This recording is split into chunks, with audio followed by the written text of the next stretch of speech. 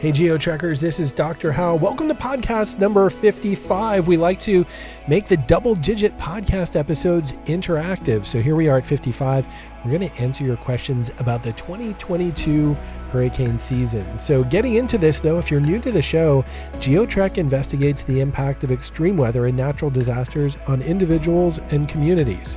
Our goal is to help you improve your decision-making, risk assessment, and communication related to extreme events so you can take action to make yourself, your family, and your community more resilient. Hey, you can help us stay on the air by subscribing to our podcast on your favorite podcast platform. Your subscription helps us mark progress, which enables us to make more professional partnerships moving forward and ensures many more episodes of the GeoTrek podcast in the future.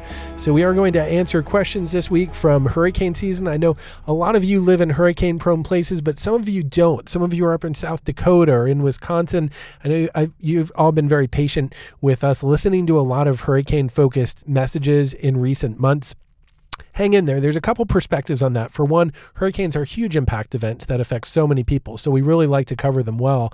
Number two, taking a page out of the script from the podcast with Jon Stewart. Remember the emergency management expert from the DC area? He said they were using and applying knowledge in Northern Virginia and the DC area about how to prepare for winter weather, advising people to take food, water, and a blanket and emergency supplies in your car with you.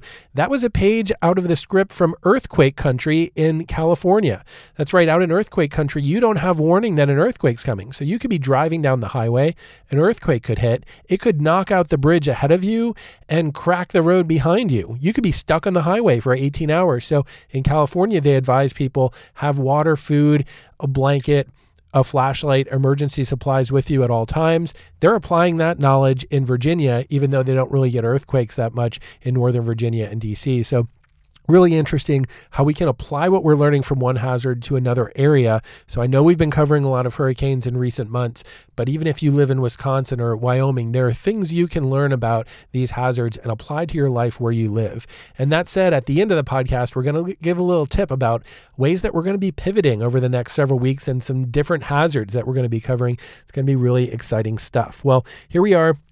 Episode 55, we're going to get into 10 questions that I received about hurricane season. The first one I've been getting everywhere. I go to church, I go to play sports, I go to the grocery store. Everyone's asking me the same question. They're saying, this was a really slow hurricane season, wasn't it? So let's talk a little bit about that.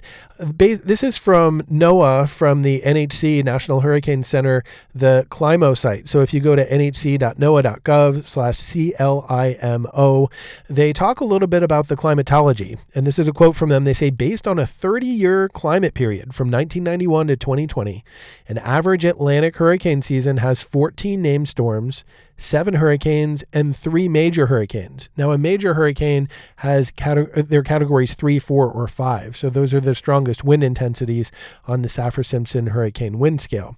So this year, how did it stack up? Again, normal is 14 named storms, 7 hurricanes, 3 major hurricanes.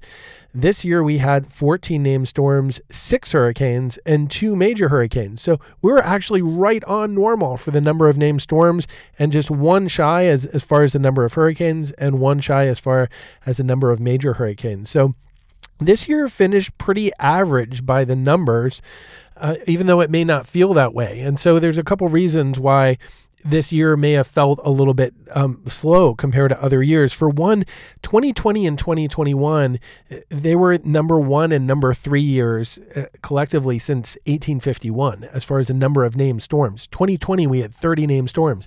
2021, we had 21 named storms. So over 50 named storms in 2 consecutive years. And then this year we dropped down to 14. So it might have felt like it really wasn't that busy compared to the hyperactive years of 2020 and 2021. Also this year, we only had 2 landfalling hurricanes, both in the state of Florida. We had Ian, Category 4 Ian in late September. We had Hurricane Nicole in early November, and those were both in Florida. And so there wasn't a really wide geographic distribution and really not that many landfalls this year either. A lot of the storms that were named were out over the open Atlantic. And so it just seemed like there weren't a lot of impacts and not a lot happening. Also, this year was very strange as far as the distribution of when these hurricanes happen. So we had a few named storms, really minor tropical storms early in the season. And then after July 2nd, we had nothing from July 2nd to September 1st, almost 2 months, including the entire calendar month of August. No named storms at all. This was very weird for a La Nina year. So La Nina, that's when the equatorial Pacific water temperatures are cooler than normal. Usually when that happens, we see hyperactive or at least inactive season in the Atlantic, and the Atlantic water temperatures were generally running warm in the main development region, the Caribbean, the Gulf. So we had warm water temperatures in the Atlantic, cool in the Pacific. That combination, pretty much the scientific consensus was that we're looking at an active hurricane season this year. And what we ended up with was a very average season and a very unusual season as far as these long gaps. Like no one would have thought we're going to go the entire calendar month of August without any named storms, but that's what happened.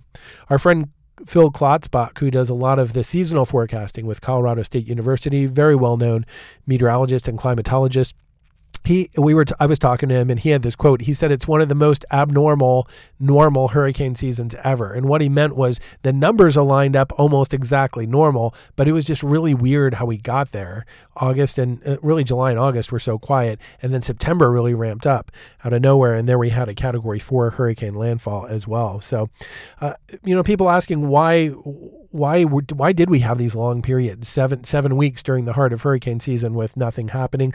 I'll let the experts explain that, the people that do seasonal weather forecasting, but I think their answer will include an unusual amount of wind shear in the Caribbean and tropical Atlantic during these long times of inactivity. And we'll just have to see. It's always interesting to hear what they have to say, not only on social media, but also in our conferences coming up in the next calendar year. I always love hearing from Phil Klotzbach and other experts about what happened. Why did we get the pattern we saw this year, and how did that really play out? So that's the first question. Isn't this a slow hurricane season? Really, the answer is that it was pretty much normal as far as the number of named storms, not that many landfalls, and some really weird long stretches without any hurricane activity. Question number 2, is hurricane season finished? People ask me this all the time when we get into October and early November. Is hurricane season finished? What they're getting at is, should I do that landscaping work? Should I hire that roofer to come and do that roofing project? Or might we still get a hurricane? Do we need to be worried about this? I get that question a lot, especially in October and early November. So according to NOAA, the National Hurricane Center, the Atlantic hurricane season runs officially from June 1st to November 30th. The Atlantic Basin includes the Atlantic Ocean, Caribbean Sea, and Gulf of Mexico. NOAA also says the first named storm typically forms in mid to late June. The first hurricane tends to form in early to mid-August, and the first major hurricane, Category 3 or above, typically forms in late August or early September. So what's really driving this pattern? I wanted to make the point that the seasonal time frame has everything to do with sea surface temperatures. Tropical cyclones require water temperatures of at least approximately 80 degrees Fahrenheit to get enough fuel to strengthen. This normally happens in water near the Gulf and Southeast Atlantic around early June or so, and it lasts until typically about mid-October in the northern and western Gulf, and a little longer in the central and South Florida area as well as the Caribbean.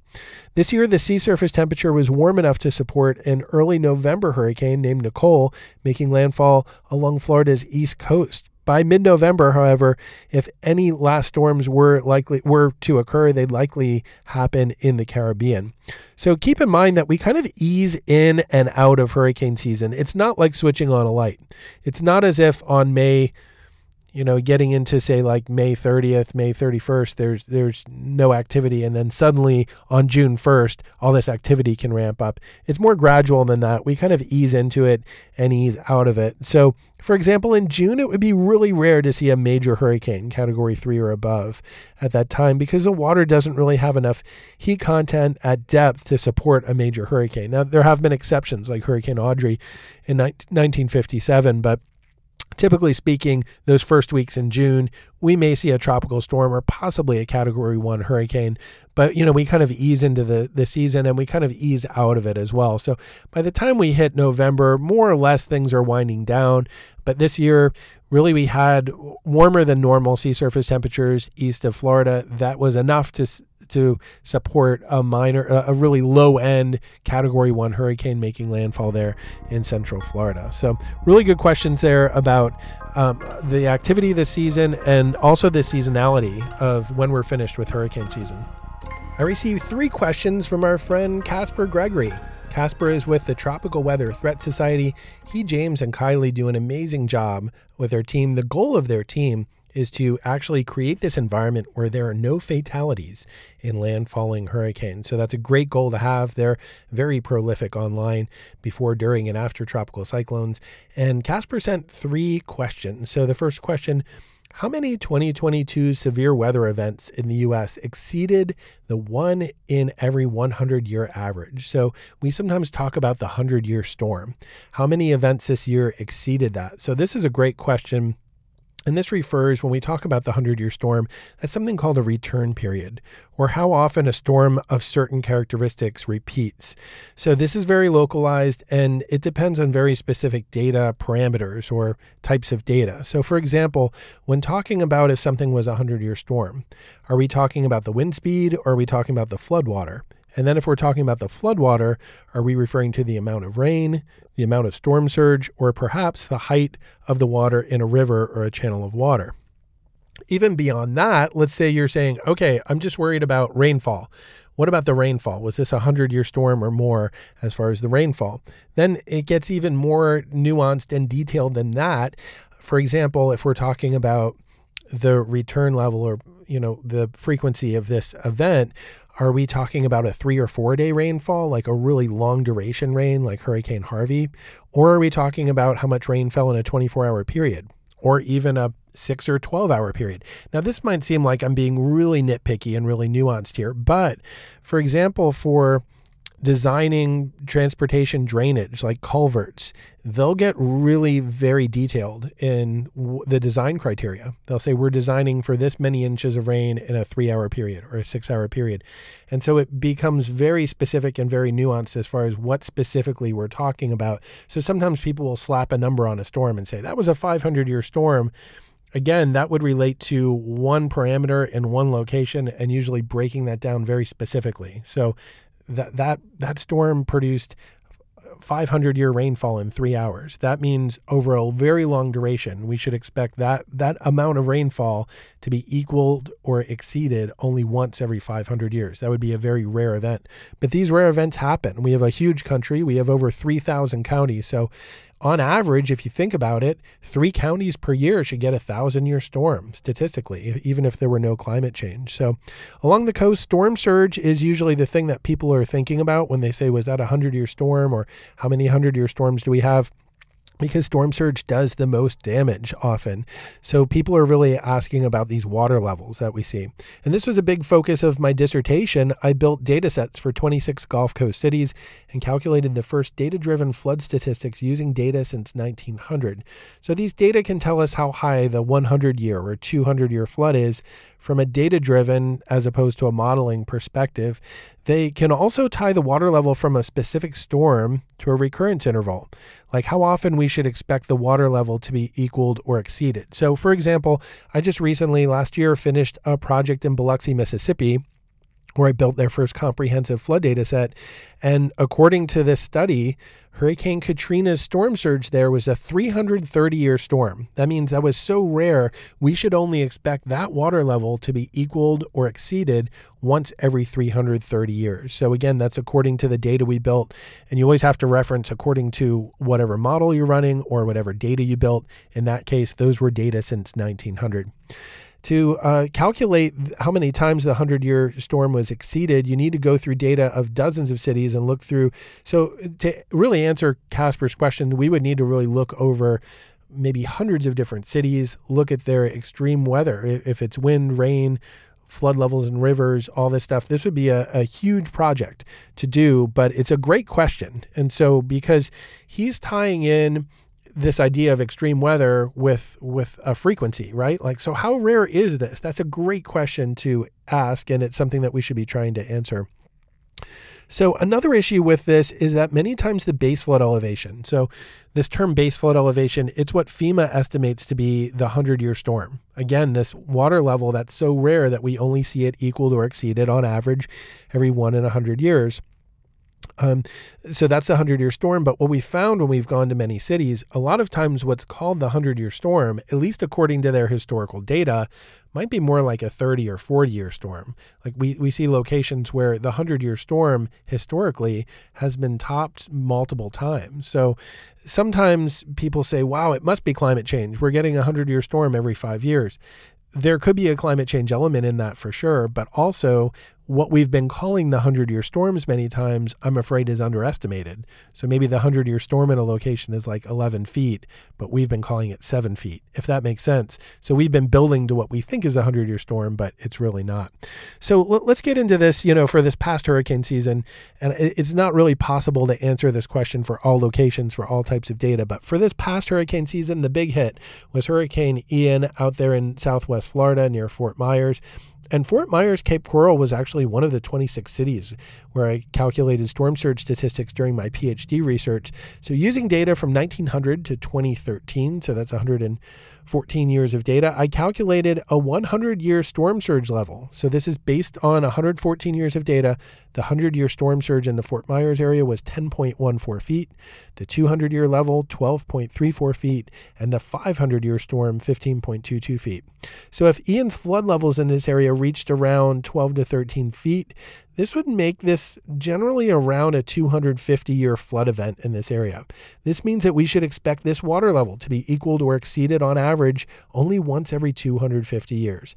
That said, when we usually do these type of extreme flood statistics, we usually put so if a big storm, a big catastrophic storm like Ian happens, we may recalculate the statistics, and then we put that new storm in the statistics. And so not only to get the return period for something like Ian, but then also Ian starts to influence those larger statistics. I have not had time to go back to those raw data sets, put Ian in and recalculate things. So again, in my dissertation, I found the 200-year storm is 12.34 feet. That would probably change a little bit once you put Ian in the mix, and maybe the 200-year storm jumps up to, 13 or 13 and a half feet. So keeping Ian outside that analysis and looking inside, looking in the building through the window, we'd say Ian was maybe a 250-year storm. But once you put Ian in the mix and include Ian's data, maybe Ian is, a 150-year storm or a 200-year storm. Whatever it was exceptionally catastrophic and large storm surge. That's a rare event. You very well could go your entire lifetime or multiple lifetimes and not see anything like Ian. But in the region, we have seen flood events like that. I spent some time in the Tampa library when I was in Florida for Ian, and I found evidence of a 15-foot storm tide in 1848 when Tampa was just a small community. They had an army fort there. Again, 15 feet came up as far as the water level above mean low tide. So we do know that these, say, 12 to 15-foot surges have happened and are possible there along the west coast of Florida. Many people on the ground will say, I've lived here my whole life. We've never seen anything like that. And that may be true, but when you go back before your life, it exists in the history, and also the model suggests that we could see that. So you can't let your guard down just because you haven't seen something in your life. Mother Nature can always throw surprises at us. Great question there from Casper. I wish I could just go through all these different cities or all these different storm events and break it down.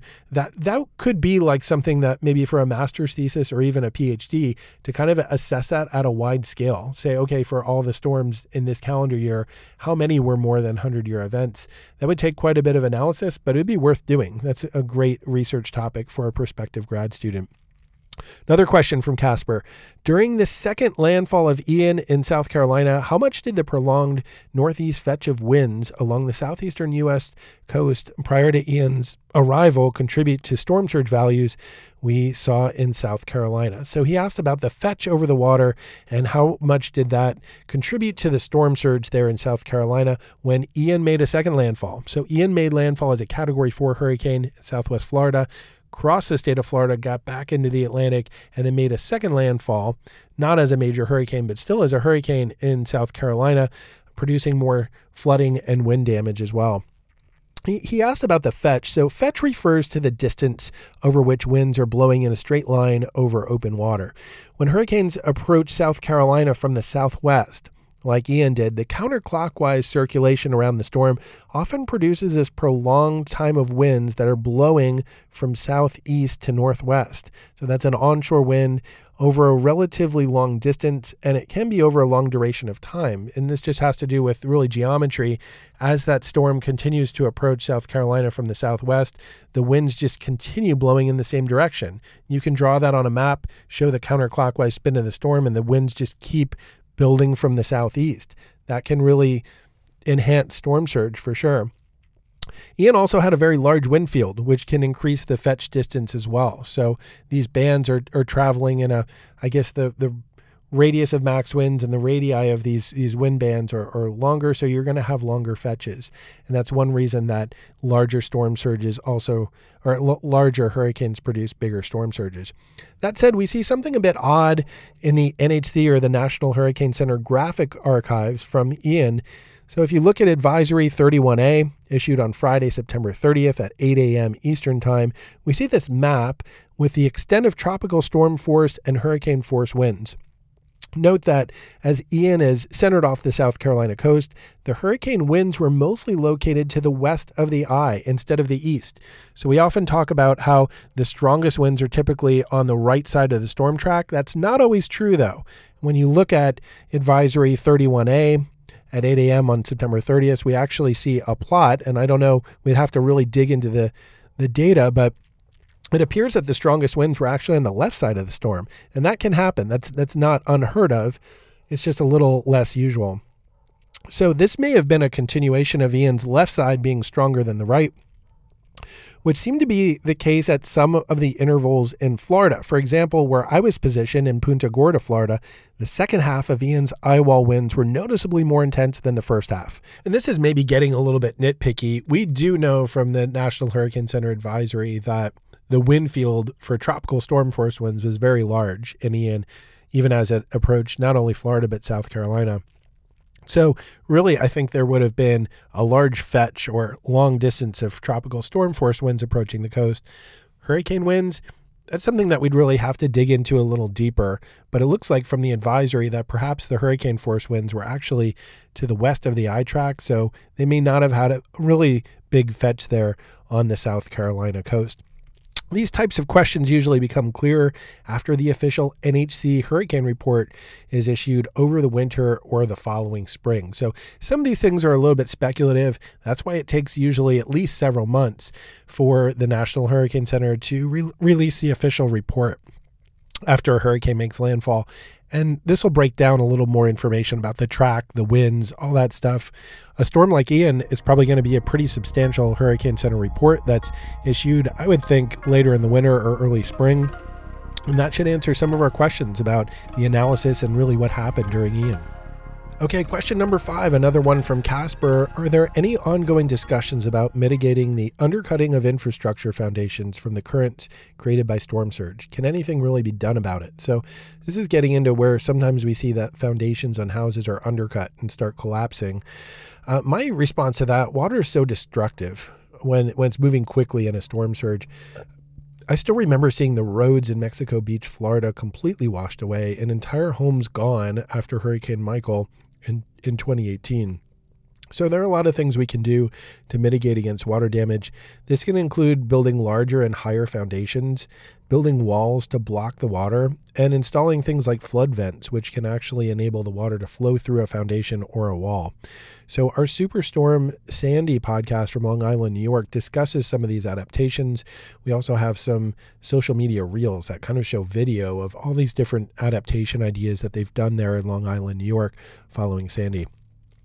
Installing foundations deeper in the ground can also help reduce undercutting, but this can also increase the cost of construction as more material, or say more concrete, is needed to build the foundation. So sometimes this is an offsetting thing. Obviously, sometimes building more resilient costs more money. is it worth the investment? Sometimes it really is. It just depends on your flood risk where you're at. Some builders will say the best option is to focus on elevating buildings higher so the water can just flow under the structure. You just have to make sure if you do that the pilings go deep into the ground and that they're built very strong. If just one piling fails, the entire building will come down. So really interesting questions there. Getting into some things about the meteorology, but also the impacts as well. So appreciate those questions from Casper. Charlene Jackson asked, I would like to understand more about tornadoes and how the clouds develop into a tornado. A great question. Tornadoes are fascinating. Sometimes people confuse tornadoes and hurricanes. So tornadoes are much geographically smaller. We can basically think of them as funnel clouds. Mostly when we think of tornadoes, we're often thinking of long track, powerful tornadoes that often form in the plain states in the spring and the early summer. Several of these factors align for these tornadoes to take place. One thing needed is instability, which we often find in warm, moist air near the ground when there's cooler, drier air aloft. We also need lift, which we often get near dry lines, cold fronts, warm fronts, or even sea breezes. Another ingredient we need for these long track tornadoes is wind shear, which is a change of wind speed or wind direction with height. When these ingredients are present, we often get tornadoes. However, hurricanes can also produce tornadoes. These normally form to the right of the eye, often in elongated squall lines that are coming on shore to the right of where the eye wall position is. And so as these squall lines are coming ashore, the friction they encounter when they hit land often spins up tornadoes. Geographically, tornadoes and hurricanes cover much less terrain than hurricane winds, hurricane rain, or storm surge. But if you get hit by a hurricane's tornado, the damage can be devastating. So there's a story from my town. I live in Galveston, Texas. We have the deadliest natural disaster in U.S. history happen right in my neighborhood on September 8th, 1900, when the 1900 storm struck. And there is a Catholic school called Holy Family Catholic School. I walk by it or bike by it almost every day.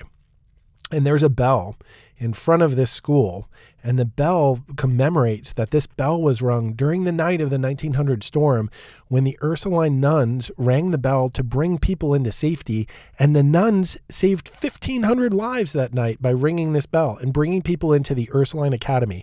This was a massive cathedral that was built like a fortress. It was designed by Nicholas Clayton, our most famous architect here in Galveston's history, and it brought people in, and the debris line came right up to the edge of the Ursuline Academy, but it survived the 1900 storm. Not only did the building survive, but 1,500 lives were saved that night in the Ursuline Academy. What a beautiful structure to see. And unfortunately, I and many of my friends have never seen it because it was destroyed 61 years later by a freak hurricane tornado from Hurricane Carla. So Carla hit more than 100 miles down the coast from where I am, more like probably 140 miles from where I'm at, from Galveston. But on this far right edge of the storm, one of these elongated squall bands came into Galveston, and there was a very powerful tornado that cut across the city, destroyed a lot of historic structures, including Ursuline Academy, was destroyed by one of these hurricane tornadoes. So again, tornadoes in general tend to be very geographically small, almost surgical. They do a lot of damage where they hit, but if you go a few blocks from where they hit, there may be no damage at all. Compare that, if you've ever spent time in hurricane country, you could drive after a hurricane for hours, and you're seeing blue tarps on roofs for sometimes hundreds of miles. Hurricanes have these huge wind fields. Tornadoes have much smaller wind fields, and then sometimes you get these tornadoes embedded in hurricanes, which is what can happen. And I wanted to address that because we are talking here about looking back at this hurricane season, and there was a tornado question, and it's interesting how the two can overlap. Here's a question from Jeremiah Long. How did Hurricane Ian compared to Superstorm Sandy in 2012. So that's interesting because in the last 2 months, we've done podcasts on both of those storms. We covered Ian live on the ground in Southwest Florida, and then we aired the episode from Long Island, New York that I recorded last year for the 10-year anniversary of Superstorm Sandy. Really interesting question how these two compare. There are similarities for sure. They both had very big wind fields. So really large wind fields, and that enabled them both to push really big storm surges. This wall of salt water that comes on shore. Sandy storm surge in a lot of places was as high as, say, 14 to 15 feet. Ian, maybe 12 to 14 feet. Those are massive walls of salt water that are moving across the landscape, flooding thousands and thousands of buildings, if not tens of thousands, creating tremendous amounts of destruction. So they both had that in common. And another thing they both had in common was they found populations that in some cases were honestly quite complacent. So we talked about this in our podcast in Long Island, that the year before they were struck by Hurricane Irene in 2011. It did not do much damage in that area. And so when Sandy came, people thought, okay, we've been through this before. It'll be just like it was last year. And it wasn't. All of a sudden, Sandy killed a lot of people and inflicted a lot of damage. And so there was a complacency in Long Island, New York with Sandy, in part because Irene the year before wasn't that bad. We saw a very similar story in Southwest Florida, right? We know that people were quite complacent in some areas before Hurricane Ian, and this in part was because they experienced near quote-unquote misses in the past. Hurricane Irma in 2017, people in the Fort Myers area perceived that the forecasted storm surge never happened. It did down by the Everglades, but it did not happen in their zip code, so a lot of people think, I evacuated for no reason. I'm not going to evacuate anymore. And then all of a sudden we're fighting for their lives in Ian. So I think both storms found a to some degree complacent population that was shocked by the devastation. Some ways Ian and Sandy were different. The track of Sandy was really well predicted by the models even days before, and it was a very strange track. A lot of times these storms that track up the east coast stay offshore. They kind of curve and they just stay offshore a lot of times. Sandy actually started tracking up the East Coast and then took this sharp left hook, this turn into the Jersey coast, which put Metro New York area right kind of in this worst case scenario area where they were on the strong side of the storm. It was a very unusual track, but it was well predicted by the models. By contrast, I think with Ian, the models were moving a lot in the days up to it, and a lot of people on the ground blame that on some of the problems with people being caught off guard. A lot of people said, wait, this storm was supposed to go north of Tampa, and now it's well south of Tampa. It seemed like the models days before were more aligned with Superstorm Sandy than they were with Ian. Another difference, Sandy was extratropical, whereas Ian was tropical. So tropical cyclones, there's a closed circulation around a well-defined center. They're feeding off warm water. They're not associated with fronts or a mix of air masses or a boundary line of air masses. Sandy was extratropical, so it had some tropical characteristics until right before it hit New Jersey, but then it started to get extratropical. There was a mix of air masses there. It was no longer tropical. That didn't matter if you had 4 feet of water in your house, but it did affect how insurance played out, and we covered that in our podcast with Andrea Pelletier in talking about Sandy and how the hurricane deductible was not in play because it was extratropical. So that did make a difference for insurance claims. Sandy probably impacted more people. I mean, Fort Myers area is densely populated, so is Cape Coral, but really it was like Sanibel Island, Fort Myers, Cape Coral, Naples, and a lot of people were affected. But with Sandy, I mean, when you got close to New York City, you got stretches where tens of thousands of people were affected. It was just an unbelievably dense population over a huge area. So I would say Sandy probably impacted more people. Ian had much stronger winds at landfall. That's another difference. Ian came in as a Cat 4 hurricane with sustained winds at least in the 130s, in some areas maybe closer to the 140s. With Sandy, really, it was a broad wind field, but maximum sustained winds were barely over hurricane force on land. And so with Sandy, it was really more of a straight-up surge event. Let's talk about this, too. In the days after Ian, I was there. I was on the ground. I actually was car camping because all the hotels were gutted. And I remember it was really comfortable car camping. At night, it was in the 60s. In the day, it was in the, mid 80s. Weather was pretty comfortable in the days after Ian. In the days after Sandy, we covered this in our podcast. This hit around Halloween. And then all of a sudden, you had weeks to months where people didn't have utilities, didn't have electricity, didn't have heat. People were standing around burn barrels just to stay warm and not freeze. So you had some really cold conditions. This was in northeastern states in the autumn. Cold conditions after Sandy, and people just said, I can't live in my house. It's unlivable. That was a difference as well. So yeah, some really interesting differences and similarities between Ian and Sandy. Both were massive storms that we'll be talking about for decades. They both blindsided populations, and they both were large, geographically large storms that produced big storm surges and affected a lot of people. Moving right along, question number 8. This comes from Amy Wilkins. Do you think we'll have similar occurrence like Ian and Nicole, two hurricanes from this year in 2022, where the paths were very similar to another hurricane or hurricanes from the past? So this is like Hurricane Charlie and Jeanne in 2004. They both hit in the same year. They both hit Florida, and Charlie's path was similar to Ian and Nicole's was similar to Jeanne. It was a pattern that I've seen shared online. And I believe from what I saw, the number of days between Charlie and Jeanne was the same as the number of days between Ian and Nicole. So really interesting. And it's a good question. I think a lot of this is really from probably a random pattern. But when a region or a state gets primed for active hurricane development, sometimes we see multiple storms in a season. So sometimes we'll see multiple storms, not quite back to back, but we'll see a little bit of activity, not just from one storm, but from a secondary storm within weeks or months. This happened in other times, like with Katrina and Rita, about 3 weeks apart in 2005, Gustav and Ike in 2008, about 10 to 12 days apart. Ian and Nicole were separated by more than 5 weeks, however, and it's really interesting to see, is there a pattern set up? Is there a reason why that we saw a similar pattern from two storms taking similar tracks in 2004?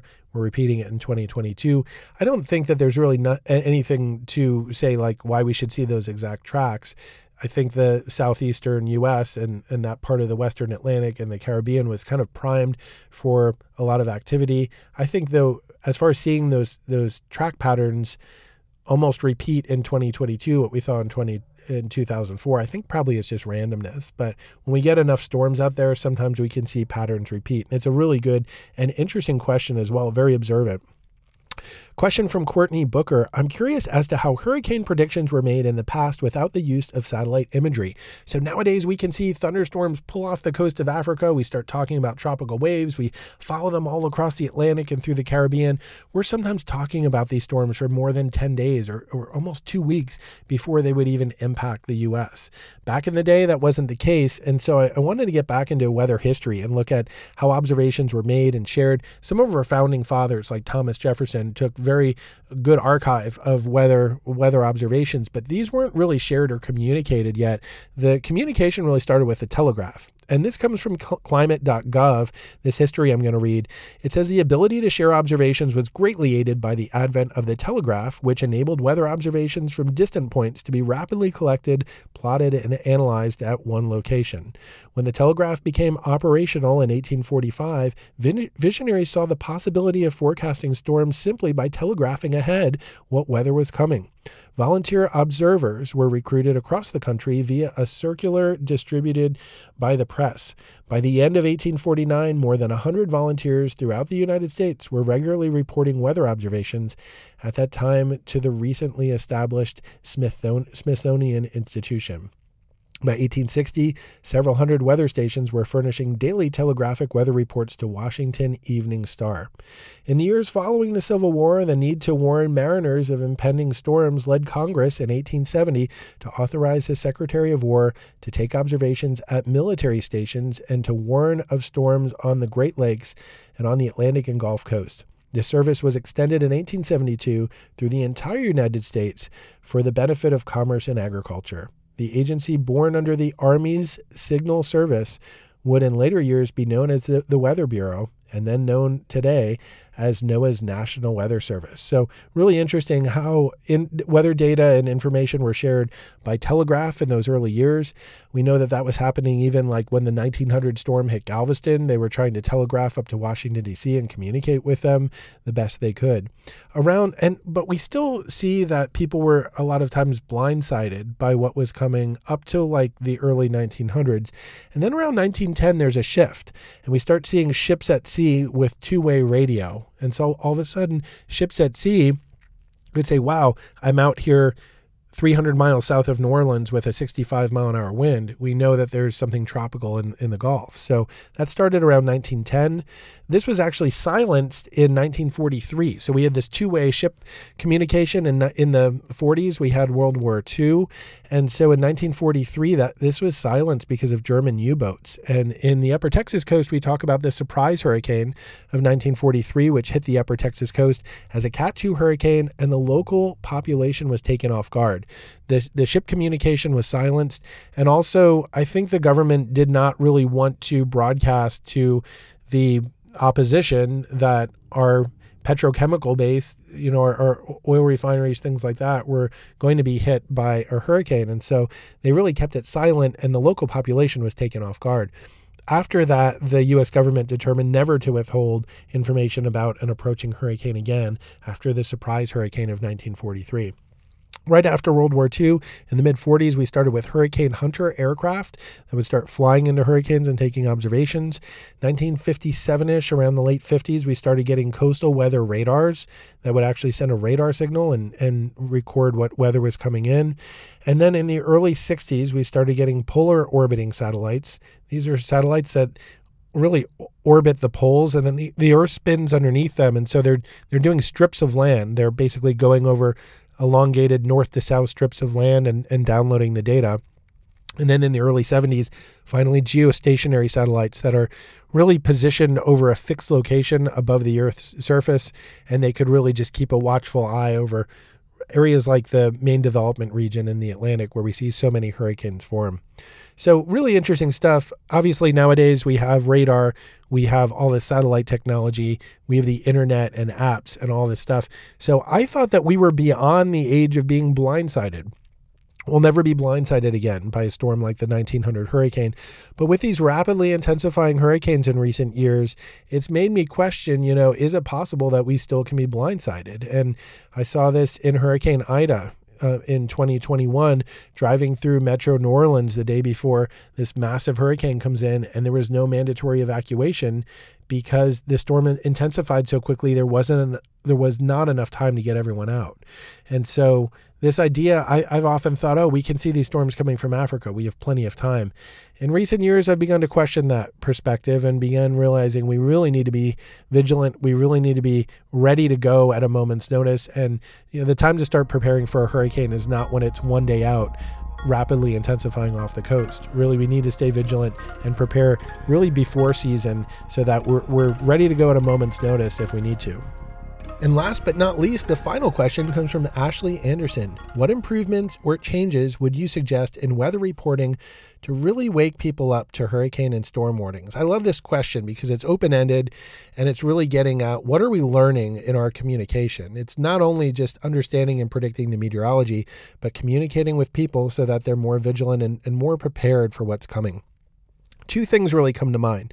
First of all, and I really saw this before, during, and after Hurricane Ian this year, we really need to get away from eye-centric hurricane forecasts that focus on where the eye is going. Our forecasts for more than 70 years have focused on mapping the eye position. This implies that if the eye of the storm passes over you, that's the biggest danger. In reality, locations to the right of the eye position usually observe the most severe conditions, and a location 30 miles to the right of the eye may observe catastrophic damage, while a location 30 miles to the left of the eye may observe very little damage at all. So people just assume, I'm going to see where that spaghetti line goes, and closer to the line, more damage. Not really. A lot of times it's very what we call asymmetric or lopsided, and the damage, oftentimes that eye track is the farthest left periphery of the really bad damage. So it's really offset to what most people expect. Starting with Hurricane Ian, after Hurricane Ian, and when we got into Hurricane Nicole in November, I refused to circulate any eye-centric maps when they're showing landfall. I was sharing maps that showed the probability of damaging winds and deep floodwaters. Winds and water are what kill people from direct hurricane impacts, not the eye passing overhead.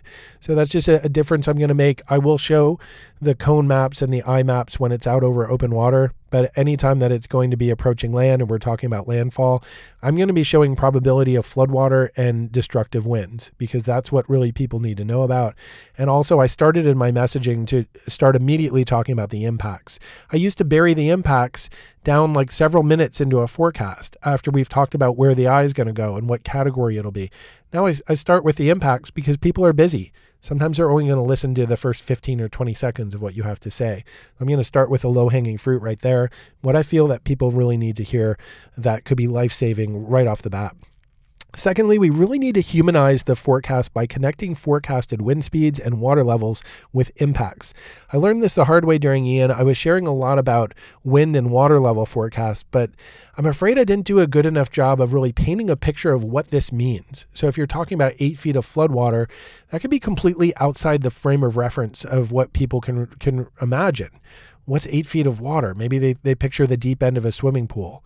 Well, a storm surge pushing in incredibly fast from the ocean, full of debris, full of pollution, with huge destructive waves. That's nothing like the deep end of a clear swimming pool, right? And so I think the more that we can humanize this and draw the impacts and like describe, what does this mean? What does this wind speed mean for your community? What does this flood level mean for your community? I think that can help people say like, oh, wow, I've never seen anything like that before. Maybe I really do need to get myself out of harm's way. In many of our podcasts since Hurricane Ian, our guests keep coming back to this need to describe the impacts of certain weather and water conditions. So really painting a picture for people. There are a lot of new people that live on the coast that have never been through a hurricane before. Or in some cases, like we saw in Florida, people will say, oh, I've lived here my whole life. I've been through many hurricanes. How do you make the case that this one's different than all the other ones you've seen before? It's a hard communication challenge, but it could really save people's lives. So anyway, everyone, thank you so much for sending your questions. Thank you so much for the interaction and the support. I know we have a lot of faithful listeners that listen to this podcast.